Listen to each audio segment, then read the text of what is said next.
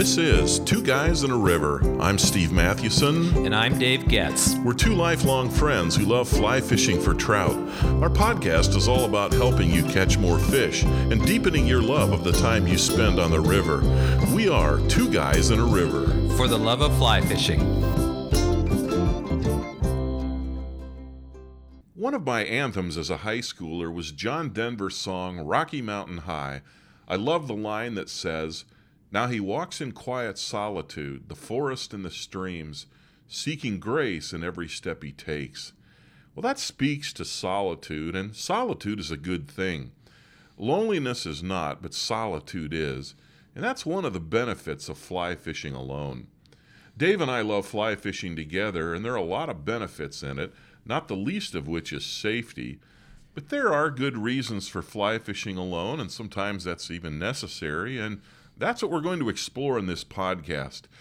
Dave, I know that you hate to fish without me, and it just reduces you to tears when I can't go with you. But when you're alone, what do you get out of it? I'm totally paralyzed when I think I have to go out by myself without you. Oh, man. Yeah, if only that were true. I like fishing alone because I think doing so returns me to the act of fishing itself in a unique way. Huh, how's that? And it's almost like I have to re-up to fly fish every time I think about going out alone, because there's not that extra motivation like you and I are, there's not that excitement like you and I together are planning this trip to Montana or to, the Driftless or wherever it is. And so I almost have to ask myself, do I really like fishing enough to motivate myself to get out, even if I go only by myself?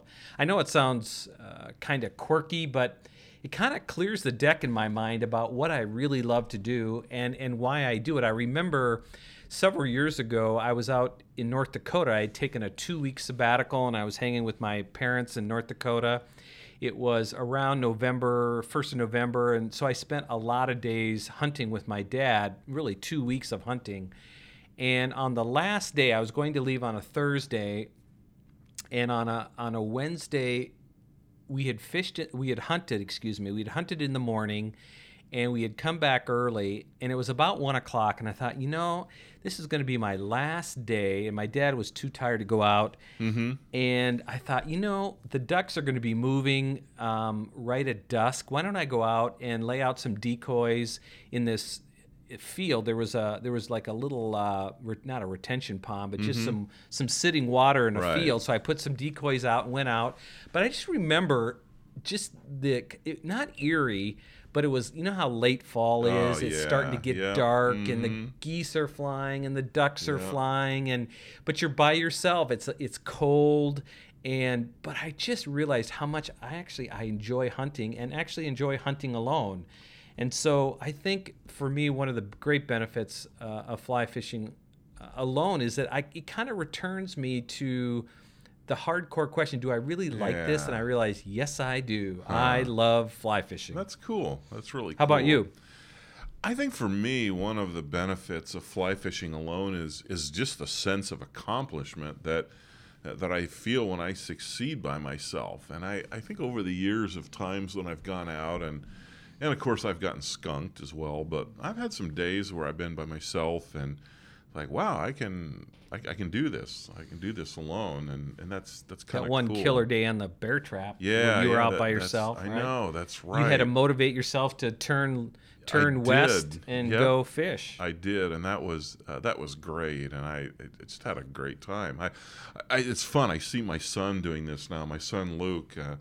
Got married last summer. He and his wife moved to Denver. He's in graduate school, seminary there, and man, he spends a lot of time out in the river. He's been fishing the South Platte, which I think you remember from living in Denver, and he fishes it south of Denver, and it can be kind of crowded, but man, he tortures me by sending me Snapchats or sometimes just photos on text messages, and he's having a ball. And what I love about it is he's figuring this out himself. He's got a couple of he's got an outfitter, a guide friend, and then there's another really good fly shop in Littleton that he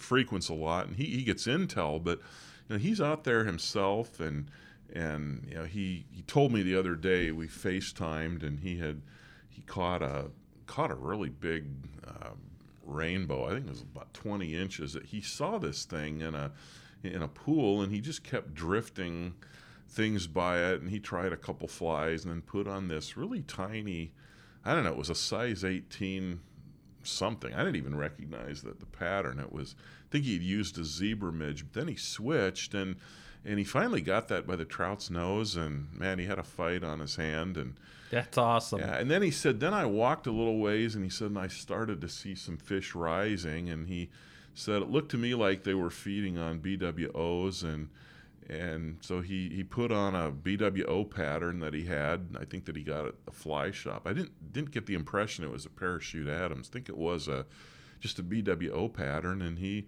says, I caught like 5 out of this same run, and they were all between 12 and 16 inches. Wow, that's so awesome. And I thought, and I told him, I said, isn't that cool that you can go out by yourself? I mean, yeah, he's almost 25, but still, he's always fly fished, with me, with one of our other sons, and we do it together. But now he's getting out on his own, figuring out this stuff. And I think that's one of the benefits of fly fishing alone. Whatever good things you do, you can look back and say, hey, I did this on my own, and there's some satisfaction in that. I would also add that I think when I fly fish alone, I'm more in tune with what is going on around me. How does that work? I do think that if I'm alone and you're not there, or other friends that I fly fish with, I have to be just more attentive, right? There's nobody to depend on. It's not like I depend on you. I know exactly what you mean. But you have you have two sets of eyes, like two pairs of eyes to see rattlesnakes, to look at the river, to see what you're not. I can't go, okay, so Steve's trying this, I'm going to try this. It's like I have to try something, and I have to come up with the idea itself. So in that sense, I think I find myself more attentive to my environment, to what I'm fishing. I think I'm more alert. Do I want to hit this run, or should I walk up to the next one? Right, and even to the dangers when you realize, man, I'm by myself. I might start wading this, or I might walk a little further. If I'm with Dave or somebody else, but by myself, I may not want to do this. I find myself even asking, I'll like slow down and I'll say, now why am I rushing to get to this next run? Steve's not here. Steve's not here, yeah.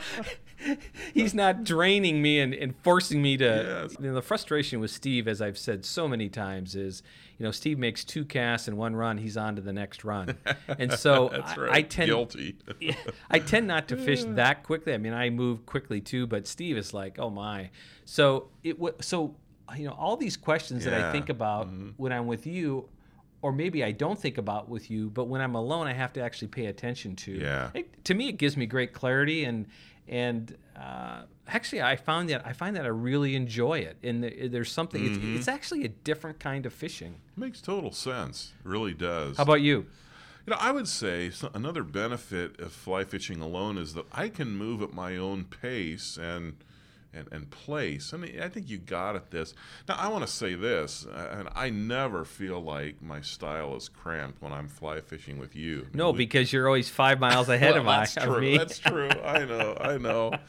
But I do. We work well together. I think we think alike. In some ways, we fish alike, even though, I'm a little bit quicker to pull out of a run and go on to the next. But when you are alone, there is something about, man, I can stay here as long as I want. That there's nobody else to have to kind of watch out for. Am I getting too far ahead? Am I lagging too far behind? It's like I can do what I want. And I think you touched on this earlier. I could say, forget this. I'm going to go try something else, or I'm going to, I'm just going to walk up a mile. And where you might not do that. We might not do that if we're with somebody else. When I was fishing the Driftless 3 or 4 weeks ago, I was fishing alone. It was about 4:00, and I was just thinking, I've got 6 more hours to drive. Once I get back to my truck, But I had no one to process that with. Yeah. So I just thought, Yeah. I'm going to keep fishing until I went, holy cow, it's a mile and a half back to my truck Yeah. just walking, and then I've got to drive 6 hours. So back to your point, I think you're right. You do get, you can go at your own pace Yeah. and place. Yep. So the other thing, and as a corollary to all that, is that I need half as much, much water when I'm fishing with someone else, or a third as much when the three of us are on the river. I mean, you and I have fished That's a with great point. our friend Dave out in Montana and Right. Brand when we're out there. Man, you Right. need a lot of water. Generally, 2 guys go Yeah. upstream, 1 goes downstream. Right. I remember that day we fished with Dave on the East Gallatin. I think you and Dave went upstream, and I think I went I downstream. think you did, yeah. And you just need lots of water. Same thing on 16 Mile. 2 go up, 1 goes down. So I do like fishing alone because I just don't need as much water. And I also can select the runs that I really want to fish and spend more time there. So That's right.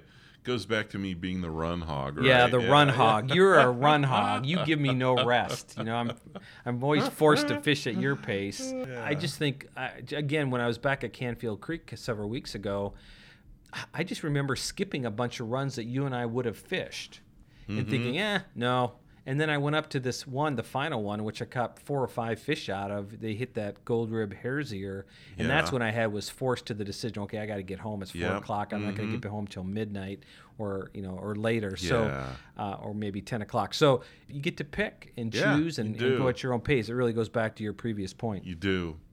Well, here's another one, Dave, and this probably gets into the more reflective, maybe the more contemplative sides of things, but I would have to say when I fly fish alone, my memories are more vivid, either because there's no one else there to help me remember, or there's just something about it. I guess it's kind of that Norman McLean moment, at the end of A River Runs Through It, where he's standing there in the river. He's an old man and kind of in the half light of the canyon. I've had some moments like that. I remember when I was younger, lived in Montana, and I was on jury duty. This was in April, like later April, right before the caddis hatch. It hadn't happened yet, but I remember I had jury duty. It was a day off. In fact, it was a Monday, and I was off that day anyway, and I had jury duty, and we were dismissed at like 3 in the afternoon, and I threw all my fly fishing gear in the back of a truck because it was a district courthouse in Bozeman, and it's just a gorgeous day. So I drove over to the Yellowstone River. How far was that? That's like an hour, right? It was from Bozeman. That's probably 45 minutes to Paradise Valley. Yeah. But by the time you're getting out of your truck and getting on the river, that's an hour. It was. And so by the time I got there, it was like 5 or 5:30. And it was great, though, because I think I saw one drift boat in the first 5 minutes, and that was it. I mean, everybody was done for the day. And I'll never forget fishing this stretch of river. It's after those cliffs, Dave. Yeah. And then where we ran into that, what was that? It wasn't a loon. It was a crane, wasn't it? It was a sandhill. That's right. It was actually a whooping crane. Right, a whooping crane. It was a whooping crane, yeah. Well, anyway, right at that run, I got to that run and I saw a couple trout feeding, and I tied on a Parachute Adams. What else is there? Yeah. And a size 18 Parachute Adams, and I caught a couple of 16-inchers, and the sun is really low in the sky, and the shadows are long, and it's this warm day, and I'll just never forget just the feeling and I don't know. It's just so vivid. I can picture that. It's actually burned into your mind. You're right. It's burned into my mind. And I think in a way that maybe it wouldn't be if I shared it with somebody else. And I think this is back to something you said earlier that when we're alone, we have to be more in tune. And it's not that I don't remember great times on the river with you or with my sons or brother or whatever else, but yeah, I do think there's something about being alone that makes your memories more vivid. So, Dave, on that reflective side, is there anything that you'd want to add? In a very unique way, when I am alone, I don't know how to say this. I'm forced to deal with the silence. Wow. and so there's no one to talk to, right? You're talking to yourself, right? And so in a sense, you're talking to yourself all day in your head, however that works, right? And I love fishing with you, and I wouldn't ever change that. Right. But when I'm forced to fish, not forced, it sounds like I'm forced to fish alone. When I fish alone, I do think differently. I engage the river differently, as I previously mentioned. But for example, again, when I was back at Canfield, I got some new clarity on my business, not like a new insight, but like a sense of urgency about something that I had been thinking about. And the urgency was like different in kind from how I had been thinking about the idea before. And I realized, no, this is the time in my life where I really have to step on the gas. I do have to do this. I'm not sure I would have gotten that if, in fact, you and I had been fishing together. One of the things that was unique about that day is you couldn't park where you and I normally park in the Forestville Mystery State Park. They had shut the road down, and I think there was some snow on the road, but there was also a tree down. Oh, wow. So you have to walk quite a bit farther. That lower parking lot, right exactly. That little hill. Yeah, I know where it is. A big tree was right across the road. And so the walk was longer. I probably had to walk, at the farthest I walked 2 miles out and then 2 miles back. But all that creates this increased silence. And for me, I find that sometimes something emerges out of that in a really good way. Sometimes it's not. Sometimes you are forced to deal. I'm trying to think of an instance. I can't really in the moment. But in this instant, it was like I came away with a great sense of urgency. Like, okay, I have to get after this right now. This is the window of time in my life to do this. And I think in that sense, I'm forced to deal with the silence. And I think that's a really wonderful thing about fishing alone. Wow, that's really that's insightful. I think that's a good place to end. It's fly fishing alone can be a really rich, rewarding experience in a lot of ways. And hopefully we've touched on some of those things today. All right, it's time for great stuff from our listeners. Here's a great tip from Thomas about dealing with wet waders and boots after you take them off. He writes, I found that using a low-walled plastic tub is a great way to carry wet boots and waders.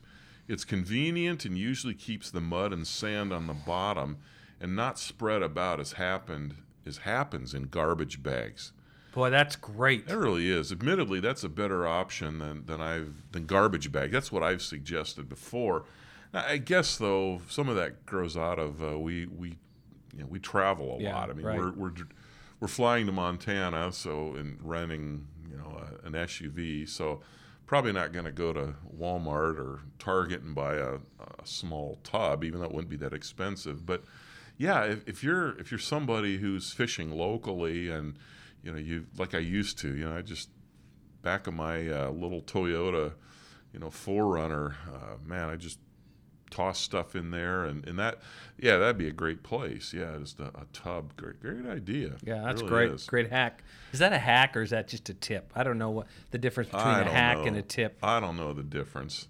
Yeah, I'm a hack, but that's you're a hack. Good tip. All right, that's going to do it for today. Hey, we'd love to hear about your experiences with fly fishing alone. Tell us how you've benefited from it. Really, please share your thoughts with us by commenting on this podcast link. Our site is twoguysandariver.com. What are some of the benefits that you found in fly fishing alone? You can find us on all the social platforms, especially we'd love for you to follow us on Instagram, but we're also on Twitter and Facebook. And if you'd like to send us an idea for a podcast, you can email us at stevedave@twoguysandariver.com. Also, be sure to sign up for our weekly email alerts on our website, where we keep you updated on new episodes, new articles, and much, much more. Also, thanks for all those who have purchased our book, The Fly Fisher's Book of Lists, Life is Short, Catch More Fish. And for those of you who have not purchased it, you can pick it up on Amazon. I think it's $15.99. Yeah, I thought you were going to say shame on you. Shame on you. How can you not have this New York Times bestseller? Also, one last thing, be sure to keep referring the podcast to your TU group or fly fishing club or just your buddies. We have grown significantly, and it's all due to that. It's all due to word of mouth. So thank you very much. And thanks again for listening. I'm Steve Mathewson. And I'm Dave Getz. Until next time, we are Two Guys and a River. For the love of fly fishing.